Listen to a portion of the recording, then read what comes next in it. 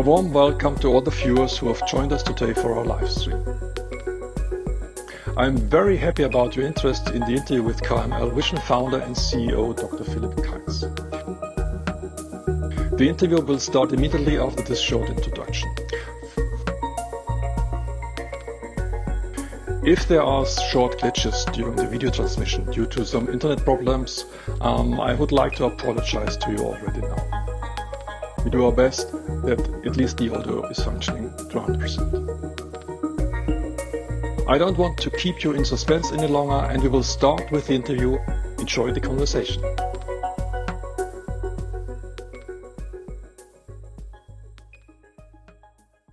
Hello, Philipp. How are you today? Hi, Stefan. I'm good. Thank you. How are you doing? Wonderful.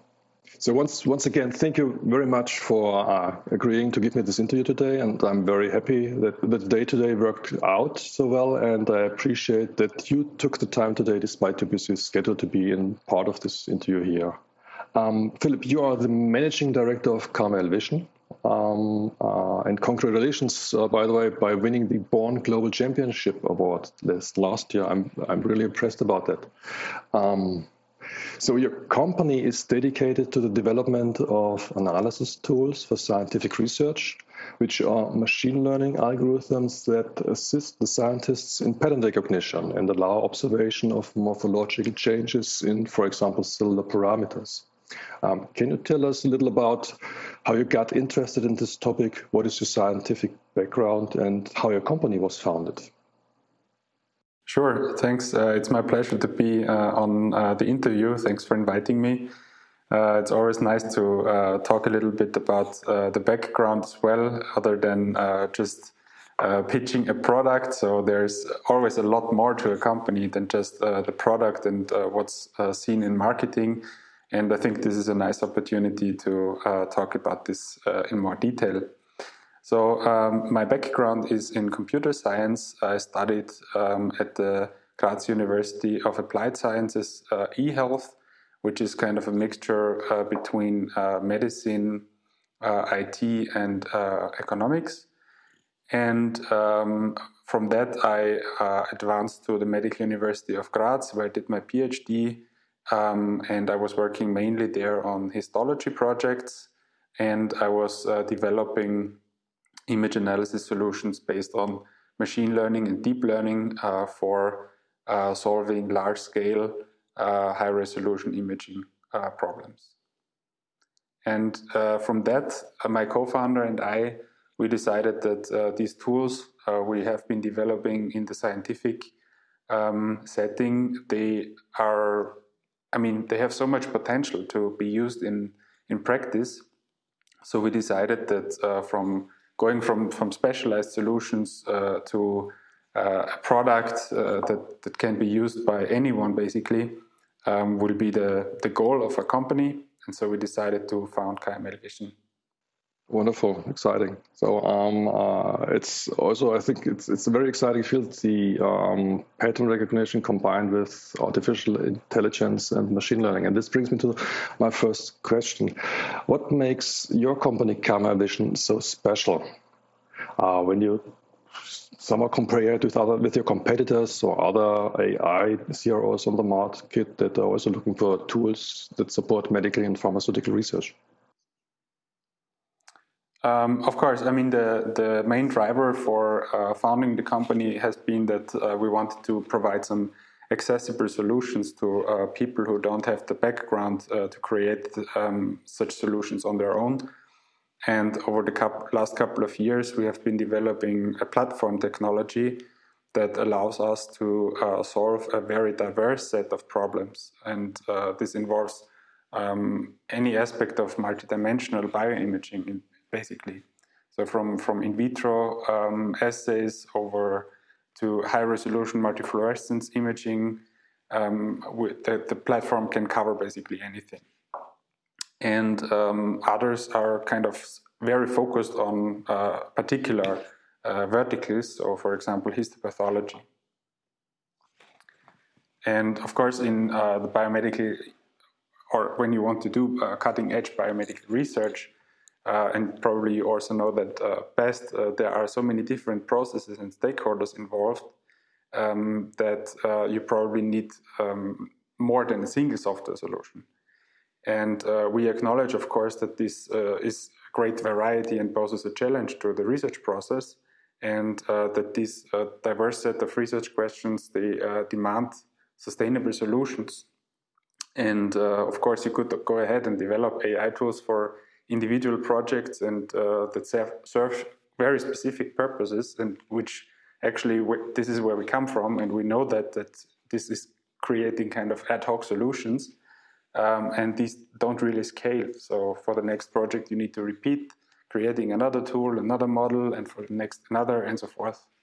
And now we have a platform solution which cuts down the time of developing these flexible AI-based solutions. Mm-hmm. Are your customers also involved in the development of your product, and what does the cooperation with you look like? So in general, we try to involve them very closely, and this makes us also quite approachable.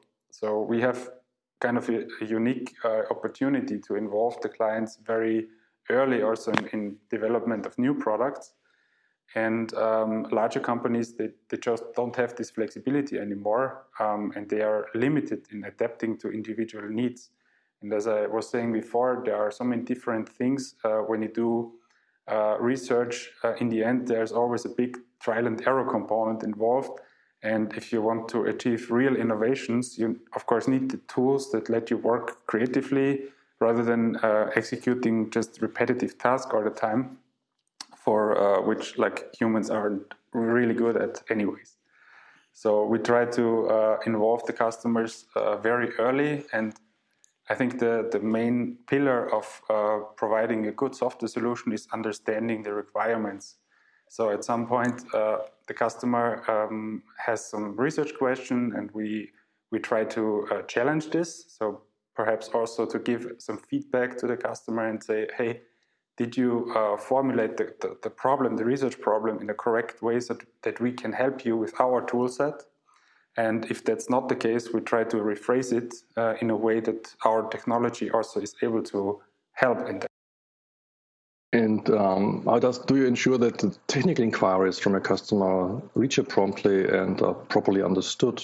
Because sometimes there's, I would say, there are different languages between biological scientists or medicinal scientists and bioinformaticians. I think we have a really good understanding of the how a lab workflow, for example, looks like, and how people expect to work with such a software.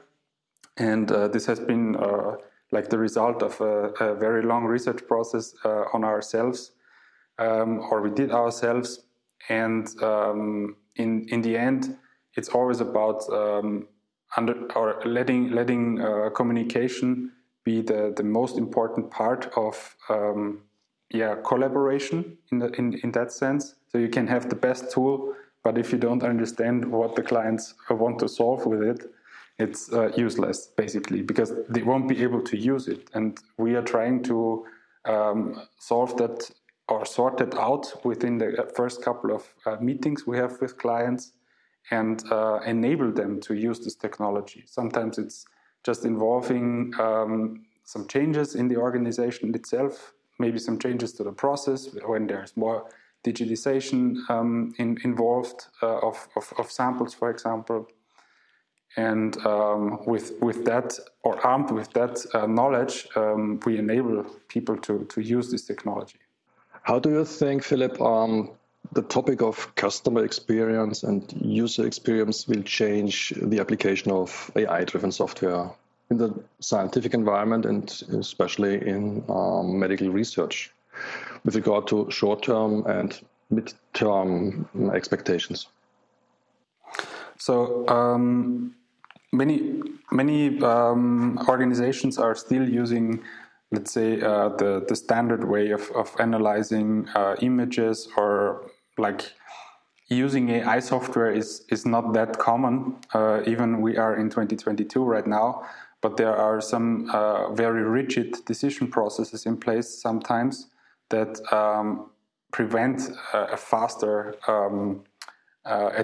establishment of new tools within organizations. Of course, that is owed to some part to the regulatory processes, and that you need to have a very strict and rigid core set of quality management, which is possible, of course, to break up and to include new innovations. But this is more, let's say, a matter of how willing is an organization or how willing is a client to try that out in a specific setting. And the faster they will do some proof of concept implementations of this technology, the faster they will be able to use this in routine and in production. And I think that the customer experience and user experience, especially in the field where a lot of scientific work is done, needs to be separated in some way. So you cannot just go ahead and say, I build a software and these are my users and I sell to the users, so that won't work because there are so many different people involved. And when you think about how decisions are made, so when the software or a tool or technology gets evaluated within a company, it's always kind of bottom up and top down mixing, because you need to communicate the perhaps economic benefits to the decision makers and the day-to-day benefits for routine work to the users. And this is, of course, definitely something that will expand and will get better in the future, because many companies have realized that there's no way of just selling off-the-shelf software, because the use cases are so diverse in this field. What will happen to vendors if they do not focus on this issue, customer experience and user experience? What do you think about that? I think that many of them, they are really already focusing on that. So that is a very nice movement we see on the market. So it's not just we go ahead and sell what we had or what we developed over the last 20 years and we try to resell it in 2022 as well.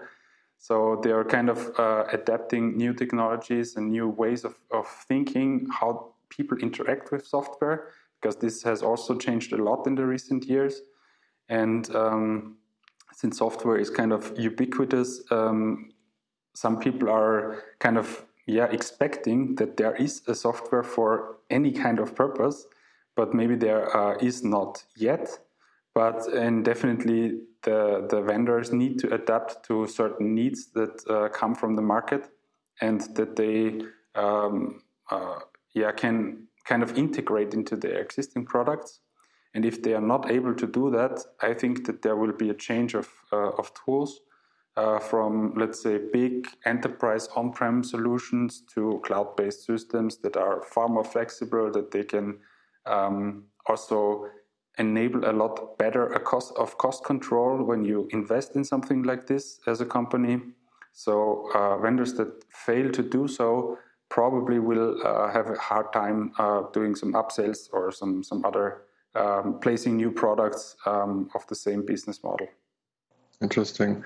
And what do you think are the challenges when you develop AI technology and you have the goal to achieve harmonized software with regard to user experience, but you have users of different levels of experience? What do you have to consider about that? Yeah, that is an excellent question. Of course, there are a lot of tech-savvy people among biologists and medical doctors, which are our primary users.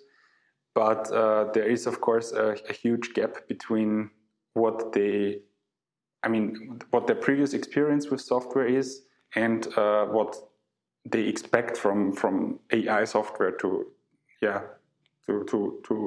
it doesn't work wonders, of course, but at some point you need to understand what are the benefits of a software and how do you use it.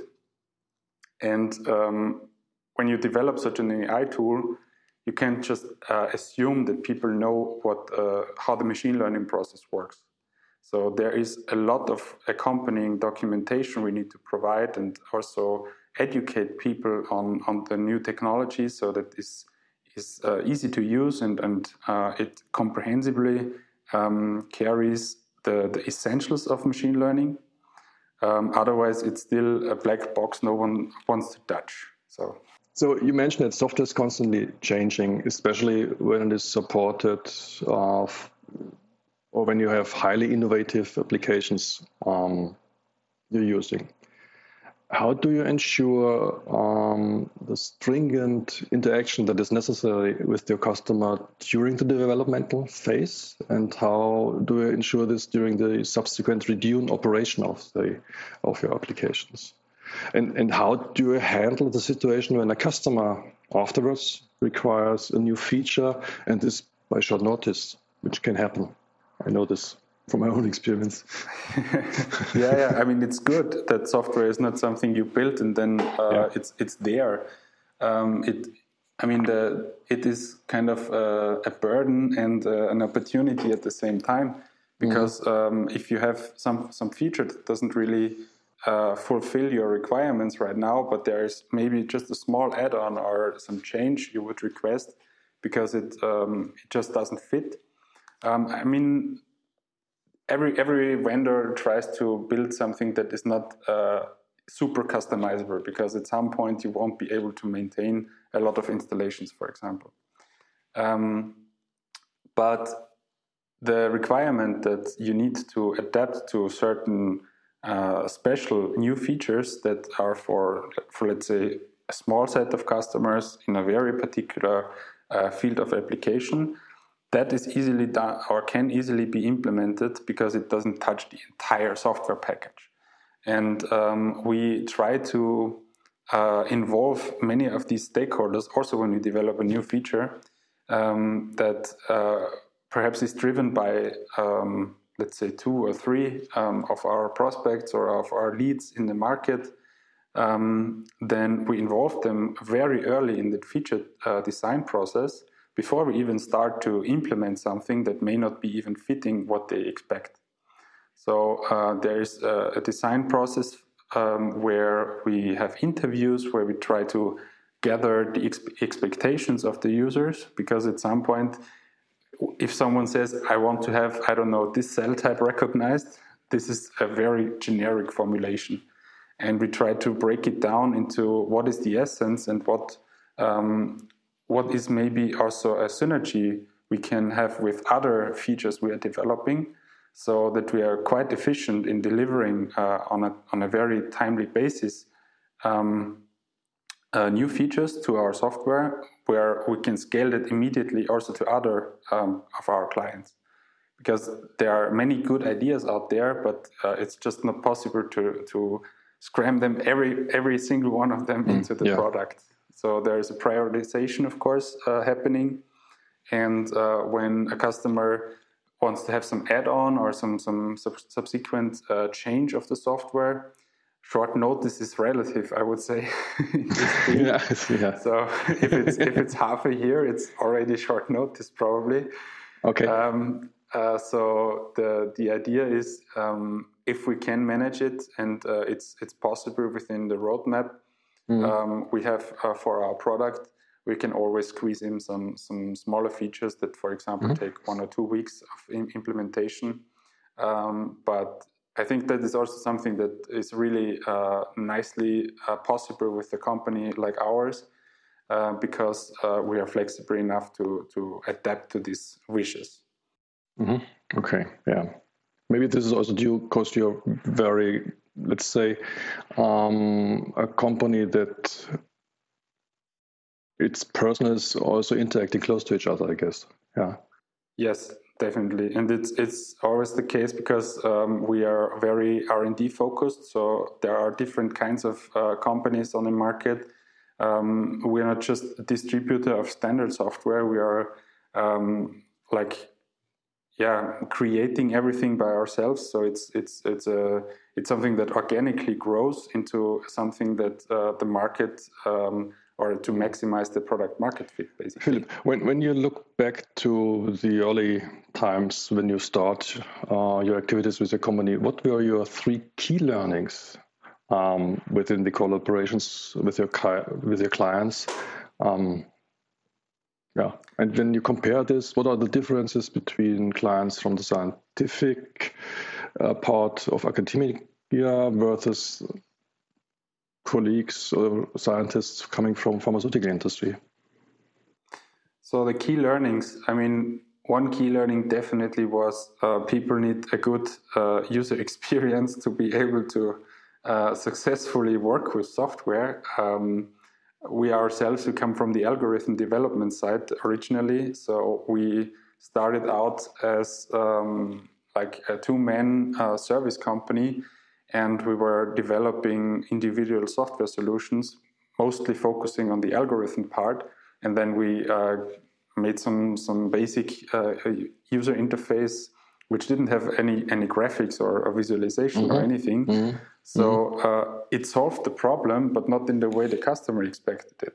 Okay. So the key learning was, I mean, we now have in our Icosa platform a huge portion of our development dedicated to data management, which wasn't even the plan in the first place. So one of the key learnings was, okay, if people cannot really manage their data and understand in a very simple way the value of data for this kind of analysis, we will be lost. So we won't sell any single algorithm if that is not the case.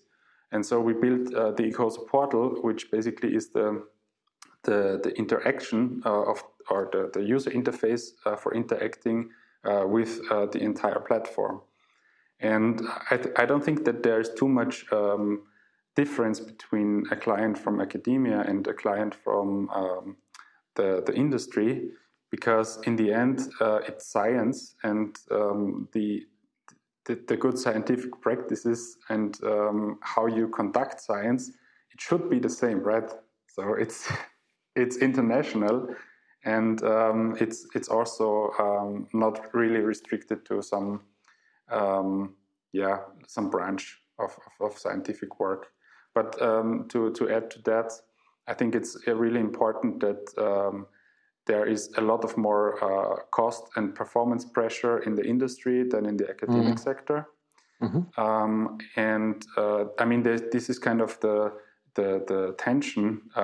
Everyone is kind of working on the academic side. You need to apply for funding, and on the industry side, you need more projects and try to get revenue from that. But in both cases, our tools can really help to accelerate these workflows that are involved. And it doesn't matter if it's in an academic or an industry setting, because we are really focusing on speeding up and making the life easier for our users. What one can say is that you are pioneers in the field of machine learning and development of deep learning tools for classical pathology especially. And therefore, the other question is, where did you also have to pay the classical apprenticeship money in the early days?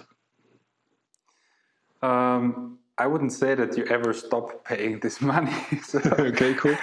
it's kind of an ever evolving process. So if you say you're at the end of learning, you're probably making a huge mistake. So you never stop learning and investing, let's say, some money or some time as well into really reaching out or reaching for the moon, basically, will kind of get you where you want to be, because in the end you want to be positioned like a leader in the field. You want to understand what your target customers are doing, and at some point you need to do a lot of advancements, and you need to do a lot of development before you even can show to some client, hey, this is working, if they never had heard anything about it.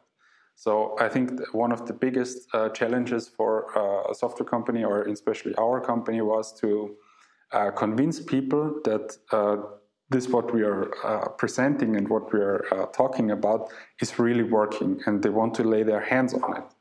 And we were lucky, and we had a huge R&D funding over the last couple of years, which enabled us to create the tools in a way and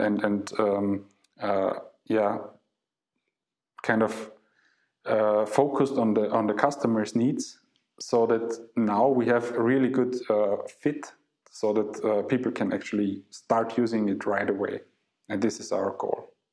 Someone in the audience who is listening to us now and he is interested in investing in AI tools, especially new ICOSA Plus, for instance, what are the requirements that he have to think about that have to be fulfilled when implementing such AI-powered image analysis?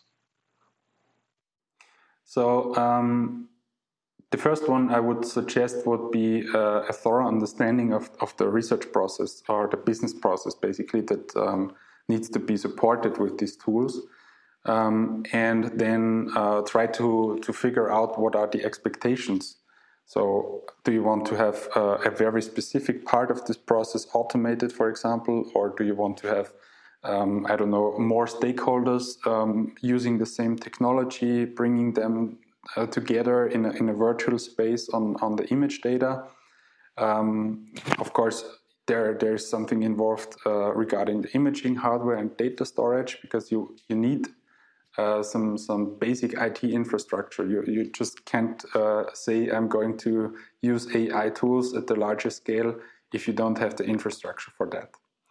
But luckily, I mean, many of the investments into such tools, or even earlier in large-scale storage, when automating the imaging has been like on the rise a couple of years ago, many people just invested into storage solutions. So they have petabytes scale storage in-house, but there's just the data sitting there, and most of it is just, it's just there, but it's unused.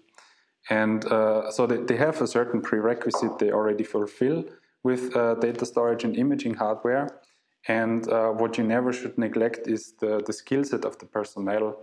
So you need to have a basic understanding of what is it worth if I have my data digitally analyzed? What is it worth to have also to invest into human resources to build up the skills of understanding the results some of these tools deliver?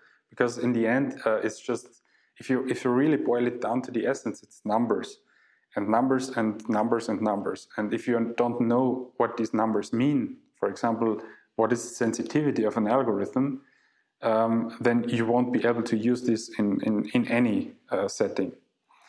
And the attitude should be that you want to learn something new, and that you're curious enough to try it.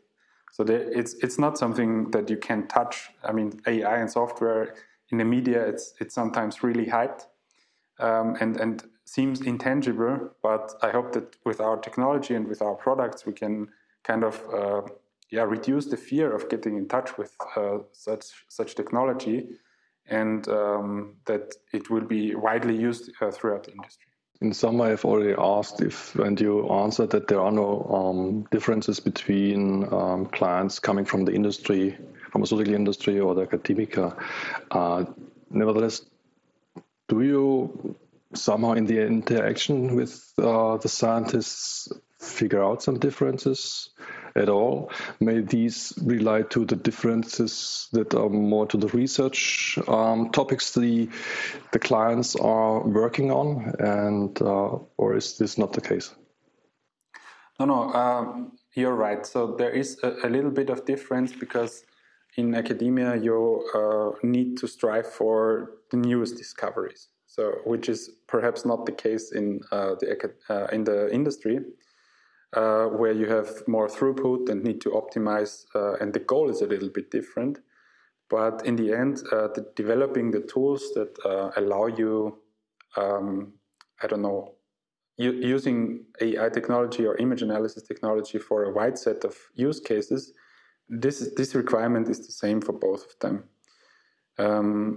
But in general, there is perhaps also a little bit more, let's say, freedom in creativity in the academic sector. which you don't have. Maybe, of course, also due to the revenue pressure companies have. That would be one difference I would be noticing. Yeah. But in general, one thing I would like to add was that, I mean, when you think about how to create like spaces or communities where people can exchange regarding these kind of technologies, it's driven by both of them. So there are companies that are very strongly interacting with universities. Not only because some of the universities may have unique equipment that the company just rents out, and then of course the staff operating these machines is also rented out from the university to the company. So if you think about where do they meet, so where do they exchange regarding new technology? There are some forums, there are some conferences that are attended by both the academic and the industry sector. And as I said, in the end, they are scientists and they know how to talk to each other. So it doesn't matter where they come from, but it's definitely something where both find a space to exchange their experiences with such technology. And this would be also an interesting part where you can just place the right information for using such kind of tools. Because in the end, they want to understand how this works and they want to be able to assess if they would benefit from it. And you can only do that if you facilitate the exchange and the communication between them. Okay, yeah. But both have a common sense of how they look at science, yeah. You're right, yeah. Philip, what do you think about the statement that the development of new machine learning concepts somehow feels like being part of improvisational theater or playing chess, free chess? That is true. So there are a couple of things to unfold here. Of course, neural networks are the state of the art when it comes to image analysis, but there are two different philosophies we can kind of support with our technology. Not every algorithm we develop, maybe also in a custom project with a client, needs to be based on deep learning and neural networks. So we are able to choose the technology that fits the purpose the best. So we're not just a general applicant of deep learning to everything, because it certainly has some requirements on its own, let alone the amount of data you need to train a robust model. But in general, it's quite interesting to see that we managed to do the implementation and to bridge the gap between something like a very standardized way of working with software and the flexibility, or while actually retaining the flexibility to adapt to new use cases. So it's exciting that there are so many different things that are happening, and it never gets boring.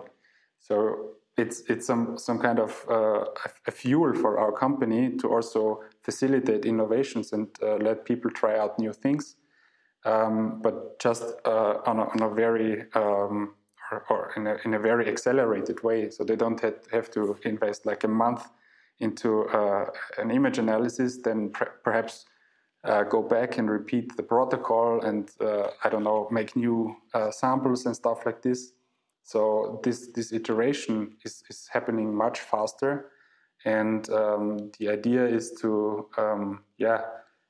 let the customers work with this technology and in the end with neural networks the way they intend to. And is this somehow one of the ways how one could increase the trust in new technology like artificial intelligence? Because sometimes I feel people are somehow reluctant to this new technology, or so they use it on a daily basis with their smartphones, smart cars, or whatever. Yeah, that is interesting. We have been noticing that because at the end, when we talk to new clients and they say, oh, it's a nice and interesting technology, but how does it work? How can we benefit from that? These are questions that, in large portions, they focus on, okay, there's something new. I want to try it. I'm curious, but I'm kind of hesitant. So I think we are the only company that offers free trials for using and trying out this technology, and this makes it quite accessible on a very in a very easy way to people who want to just try it out. Because in the end, if you try something new, it's like learning to ride a bike. You need to try it, and at some point you will manage. And the idea is that we have some showcases, we have some prepared projects where everything is like explained in a way that you understand what is happening. But in some ways, people think of it like a black box, and they sometimes want to understand, and sometimes they don't need to understand what is happening inside. And the way of approaching such technology is kind of or to use this technology is interesting, because in the end you get in your car, you know how to drive it, but you don't know how the engine works, and you don't care, and you trust that it works because many other people have also been driving cars, right? So in that sense, it's pretty interesting to see that there's a barrier for this new technology, where for other cases people are not really reluctant to use anything. But in general, if we talk about data, so the awareness of the value of data and how data adds to your business process is kind of it's interesting, because at some point you have in the end your results, and what you want is the result, and how you get there you don't really care if it's AI technology, if it's just calculator, or if you draw it by hand. It doesn't matter as long as you are at the end satisfied with the results. But AI and big data, these two concepts, they are kind of always a little bit scary, because everyone is talking about, oh, there's huge amounts of data no one can process. That is not true, because we have tools to process it.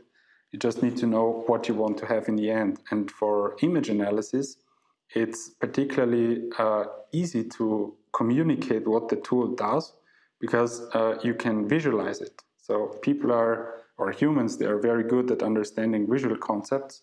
And if you create some experience where they understand, okay, here in that area, the algorithm made an error. And this error may be because we didn't put enough data into it, or we did some mislabeling in the data and stuff like this. And like with these small improvements, you build up trust, because the human is always involved in creating the AI. It's not something that you just get off the shelf and just press a button. Sometimes this is also okay. But if you want to really establish this technology, you probably need to be involved also in the creation of the tools. Philip, you have so many customer contacts, and so you're talking to so many different people. And so in your experience, what expectations exist regarding the performance of AI-assisted image analysis? And could you somehow look at, is the orientation, are the people interested in retrospective technology orientation, or do you think should this technology only be used in a prospective kind of manner? So there is, one example we encountered recently was when we talked to them about, hey, we have technology that enables you to cut down the analysis time by, let's say, 97%. They were like, oh, that's interesting. Let's just try that out. We have a data set, and we want to know how this performs compared to what we already did. And I think this is a very good example to evaluate this technology. So in a sense where also referring to your previous question, where you need to build up trust that it does something meaningful. You need to validate it, and not only if you're in a regulated environment, but just for the scientific purpose of using a new method, right? So you need to prove that it's working. And approaching that the new field or the new application with existing data and questions, this is really a good way to get started and get familiar with it. So in that sense, AI technology will be able to assist you in getting information out of existing data, but also lets you establish a very sustainable method for future projects. So you get a lot of value out of it if you have something that you can validate with and apply this knowledge, because in the end it's knowledge you integrate into your company and you build up IP, basically. That's not something that, I mean, you're not just using some standard tool like Microsoft Office, like everyone can use it, but you're building up IP, how to solve complex image analysis use cases with state-of-the-art technology. And if you integrate that into your processes, you will be gaining a competitive advantage over others who fail to do so. Philipp, I think this is the way how you also can convince people who are experienced in image analysis and already have stable algorithms in place, classical image analysis algorithm. And this is the way how they then can benefit from this image analysis algorithms that are based on machine learning processes. Yeah, it definitely helps to convince them, because in the end, if you can show that you are, let's say, 20 times faster and you arrive at the same or even better and more stable results, I mean, that speaks for itself. You don't need to argue any longer. And furthermore, you can get results that you would not realize that are in your samples when using classical algorithms, for instance. Mm-hmm. It allows you to adapt much more to what you already have. So the idea is, when you do, for example, also, or if you have, let's say, you established AI technology and AI-based image analysis in your company, and you want to do a rerun, or let's say extract information you have already from already run projects. So there is a lot of information just sitting there, or data, until you make it to information. Data is sitting there, which can be retrospectively analyzed. So you increase the value of what you already had recorded in the past, and integrate and create new insights from already existing data. So machine learning also allows you to do this retrospective analysis, where you don't need to know everything beforehand. For example, how the variance in the image acquisition is, so they are more robust to outliers. You can work around certain artifacts that may occur during the acquisition. Everything that is kind of adding dirt to your data is easily solvable with machine learning or with deep learning. And the tools you have developed for a very specific use case, they probably cannot be easily transferred to a new one unless you have the exact same setup. And this lets you apply this technology in a much more versatile way. Philipp, in your opinion, what are the most difficult issues to solve in order to provide the user with a machine learning tool that radically improves the original custom process while being very easy to access for the people in the lab? Okay, so the idea is that it's substituting some existing method or some existing process that is working for them. And I know that once you have established some standard for analysis, or let's say some piece in your SOP, you can just execute. It's pretty convenient to stick to it. So the most difficult issue is probably not that you have something that, or you can get something that works, which technologically we can do, but to actually let this new method also enter an existing process and substitute something that is has been established. So it's at some point a matter of how ready are these people to make the change, and how easy can you show it to them that perhaps maybe in a parallel run, so you don't need to do blue-green deployment and say, okay, from today we do just the new way, which is rarely a good idea. So just letting it sink in and letting get people familiar with it. So I think a difficult issue to solve is also dedicating enough resources and time until this process and this technology gets established within the process. So, Philip, image analysis is a well-established technology that has been developing at an immense pace over the last 20 years. What are the opportunities in using AI compared to conventional image analysis? So I think one of the main advantages of AI is adapting to new use cases. So this is just has become so easy to execute in a routine process that I think if someone in these years doesn't really consider implementing something like this, they will get left behind at some point, because you save so much resources if you have a platform or technology that lets you quickly adapt to new requirements, which is just not possible with conventional image analysis. So there are, like in our case, we have no-code solutions. You don't need to script anything, and you don't need to have a special training. Even if the script engine or the workflow engine is really flexible, you need to train people, let's say for 1 or 2 months, actually to be productive with this kind of solution. I'm not saying that it's not possible, but you won't be able to evolve from this kind of manually driven analysis approaches. And perhaps it also doesn't really scale that well.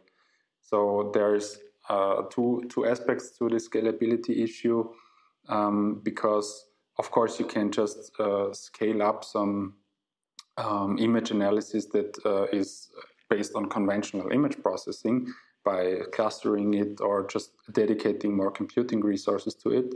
But the second part is the scalability in terms of using it and providing it to an entire organization. So the idea to have one tool that can be used for, let's say, by one research group for a specific purpose that may be different from the purpose of another research group. And these opportunities, they can be easily and in the vast majority frequently be solved with AI rather than conventional image analysis. And what is, in your opinion, or what are, in your opinion, the top 3 thinking patterns you have to bring with when you want to establish neural networks in a future-proof and a stable way for specialized applications? So the first one would be to, be ready for a change. So in that sense that you allow a new technology to be established. So in the sense of, if you think about how you arrived at the current state of the art, you also did some research and did some comparisons, and then you selected probably the best one that's fitting to your needs. And back then, perhaps it was, okay, now I can automate stuff. But right now it's I can automate and add some more flexible and intelligent behavior to my algorithms and to my applications. So understanding what the requirement is, so formulating the machine learning problem, I would call it, would be one thinking pattern you need to establish, because if you want to solve, let's say, a detection task, how many of cell type X and cell type Y are in my sample, then you probably need a different approach rather than having a segmentation of and generating morphological data. So this kind of understanding which type of model fits to which purpose is, I think, the most important thing you need to consider. I mean, if you're not knowing what you're looking for, it's always hard to get the answers. And in that sense, it's definitely a good advice to invest into learning the different types of training. So there are not many, but it will help you to better communicate also with the suppliers. So, for example, technology suppliers, if you need help, if they need to refine some models, for example. So there's always a different kind of interaction. And we also help our customers refine their models when they trained it, for example, to a certain extent themselves. But then there is always something we can apply, and we have a lot of experience over the last couple of years collected regarding the optimization of existing models. And you can easily get out the next 5 to 7 to 10% of performance just by applying some tweaks and train the model in a very specific way. Is there a discipline, could be from research or any other discipline, for which image-based machine learning networks work most robustly, and for which application is this true in this discipline? I think for image classification, there has been a lot of research from many industries because it's a lot driven by, let's say, the automotive industry, self-driving cars and stuff like this. But for the life science industry, I think it's also a little bit different because the research setting is a little bit different from, let's say, a routine setting where you just apply the same algorithm once it's validated over and over again.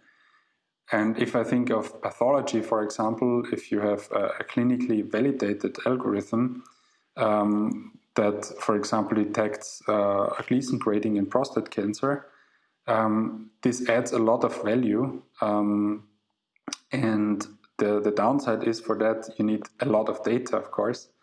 So I think there are different dimensions, and it depends on how you want to use this technology in order to say, okay, it has the best benefit.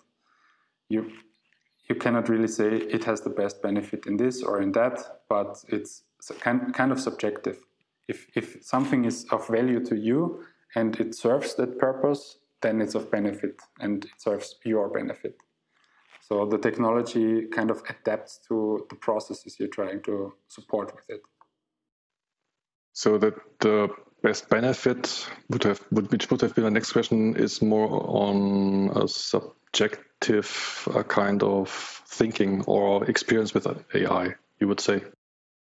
Yeah, so I wouldn't dare to say that it has the best benefit in healthcare or the best benefit in automotive, because it's a technology, it's a tool, and it should be there to ease our lives and not just to be, let's say, the next prophecy we are chasing. But in general, the idea is that if you use the technology for its intended purpose, then you will get the best benefit you can get. Philipp, you are experienced in using artificial intelligence, and many people are talking about AI, ML, DeepL, and somehow mixing these items. What is actually understood when one is talking about this so-called artificial intelligence that enables machine learning and deep learning? And what are the differences of these three terms? Maybe I think many people can benefit in this case from your explanations. Mm-hmm. So artificial intelligence is kind of a scientific research field where you try to build algorithms that act in a way that you don't know whether you're interacting with a human or with a machine. And there has been a lot of philosophical questions also raised regarding what is artificial intelligence And machine learning and deep learning are just methods you're using to create this impression of intelligent behavior. Essentially what it does, it's a statistical method or an adaptive learning algorithm that learns from a set of data to execute a certain task. And machine learning has been around for a couple of years now. It's not something new, and machine learning is always or often associated with tabular data and finding patterns in large data lakes and data stores. But in general, it's also just a concept for a machine to learn from data. And deep learning is kind of the next step or the next evolution of machine learning. It's actually a subset of methods that fit into the machine learning sector, which do one thing quite differently. So in machine learning, you need to extract the features, so the individual properties the model should focus on yourself. So there's always a feature extraction and feature design part involved, which is done manually. Whereas in deep learning, you have an end-to-end pipeline. So you just specify the input data and the output target, and the machine learning, or in that case, the deep learning algorithm, figures out which features of your data are best suited to get to the target. And this enables you to remove this manual interaction with the machine learning process, which kind of course, introduces a bias. If you select the wrong features, you will never get to what you are expecting. But at the same time, if you use deep learning end-to-end pipelines, then there is the opportunity that the algorithm may select something that is not significant enough to really have a causal relation to what you're searching for. So these are kind of the perks and the opportunities for these three terms. What do you think? Will AI associated applications, how will they change biological research in the coming years? Will they somehow be a driver and savior of the research, or are they more than, would one look at them more at the dangerous black box that can also drive you to false data interpretations and unsubstantiated decisions? What do you think? That is highly dependent on how well educated the people are who use it. I mean, if you're just applying it naively, of course, that is dangerous and will lead you to dead ends. But I think it has a tremendous potential, and as soon as there will be, I mean, there's lots of education happening as well in the AI sector. So if you take a look at universities and other higher institutions, there are many courses that support you in the basic understanding of how to work with this kind of technology. And as I said previously, if you are not able to interpret the results that you get from it, it will always be dangerous, regardless if you use AI or not. But in this sense, I think that biological research is already benefiting, and not just from the image analysis perspective. There are in target discovery and in other areas, there are so many different applications of AI, also in predictive modeling, that allow you to be much more efficient and to do simulations on something that you previously needed to do in the wet lab. We actually come to the end of our interview now. I have no more questions on my sketch sheet here. Thank you so much. It was fascinating and very interesting and very exciting. I really enjoyed the conversation with you. My pleasure. My pleasure too, and I wish you a pleasant day and a successful rest of the week. Thank you, to you too. Thanks so much. Goodbye. Bye-bye.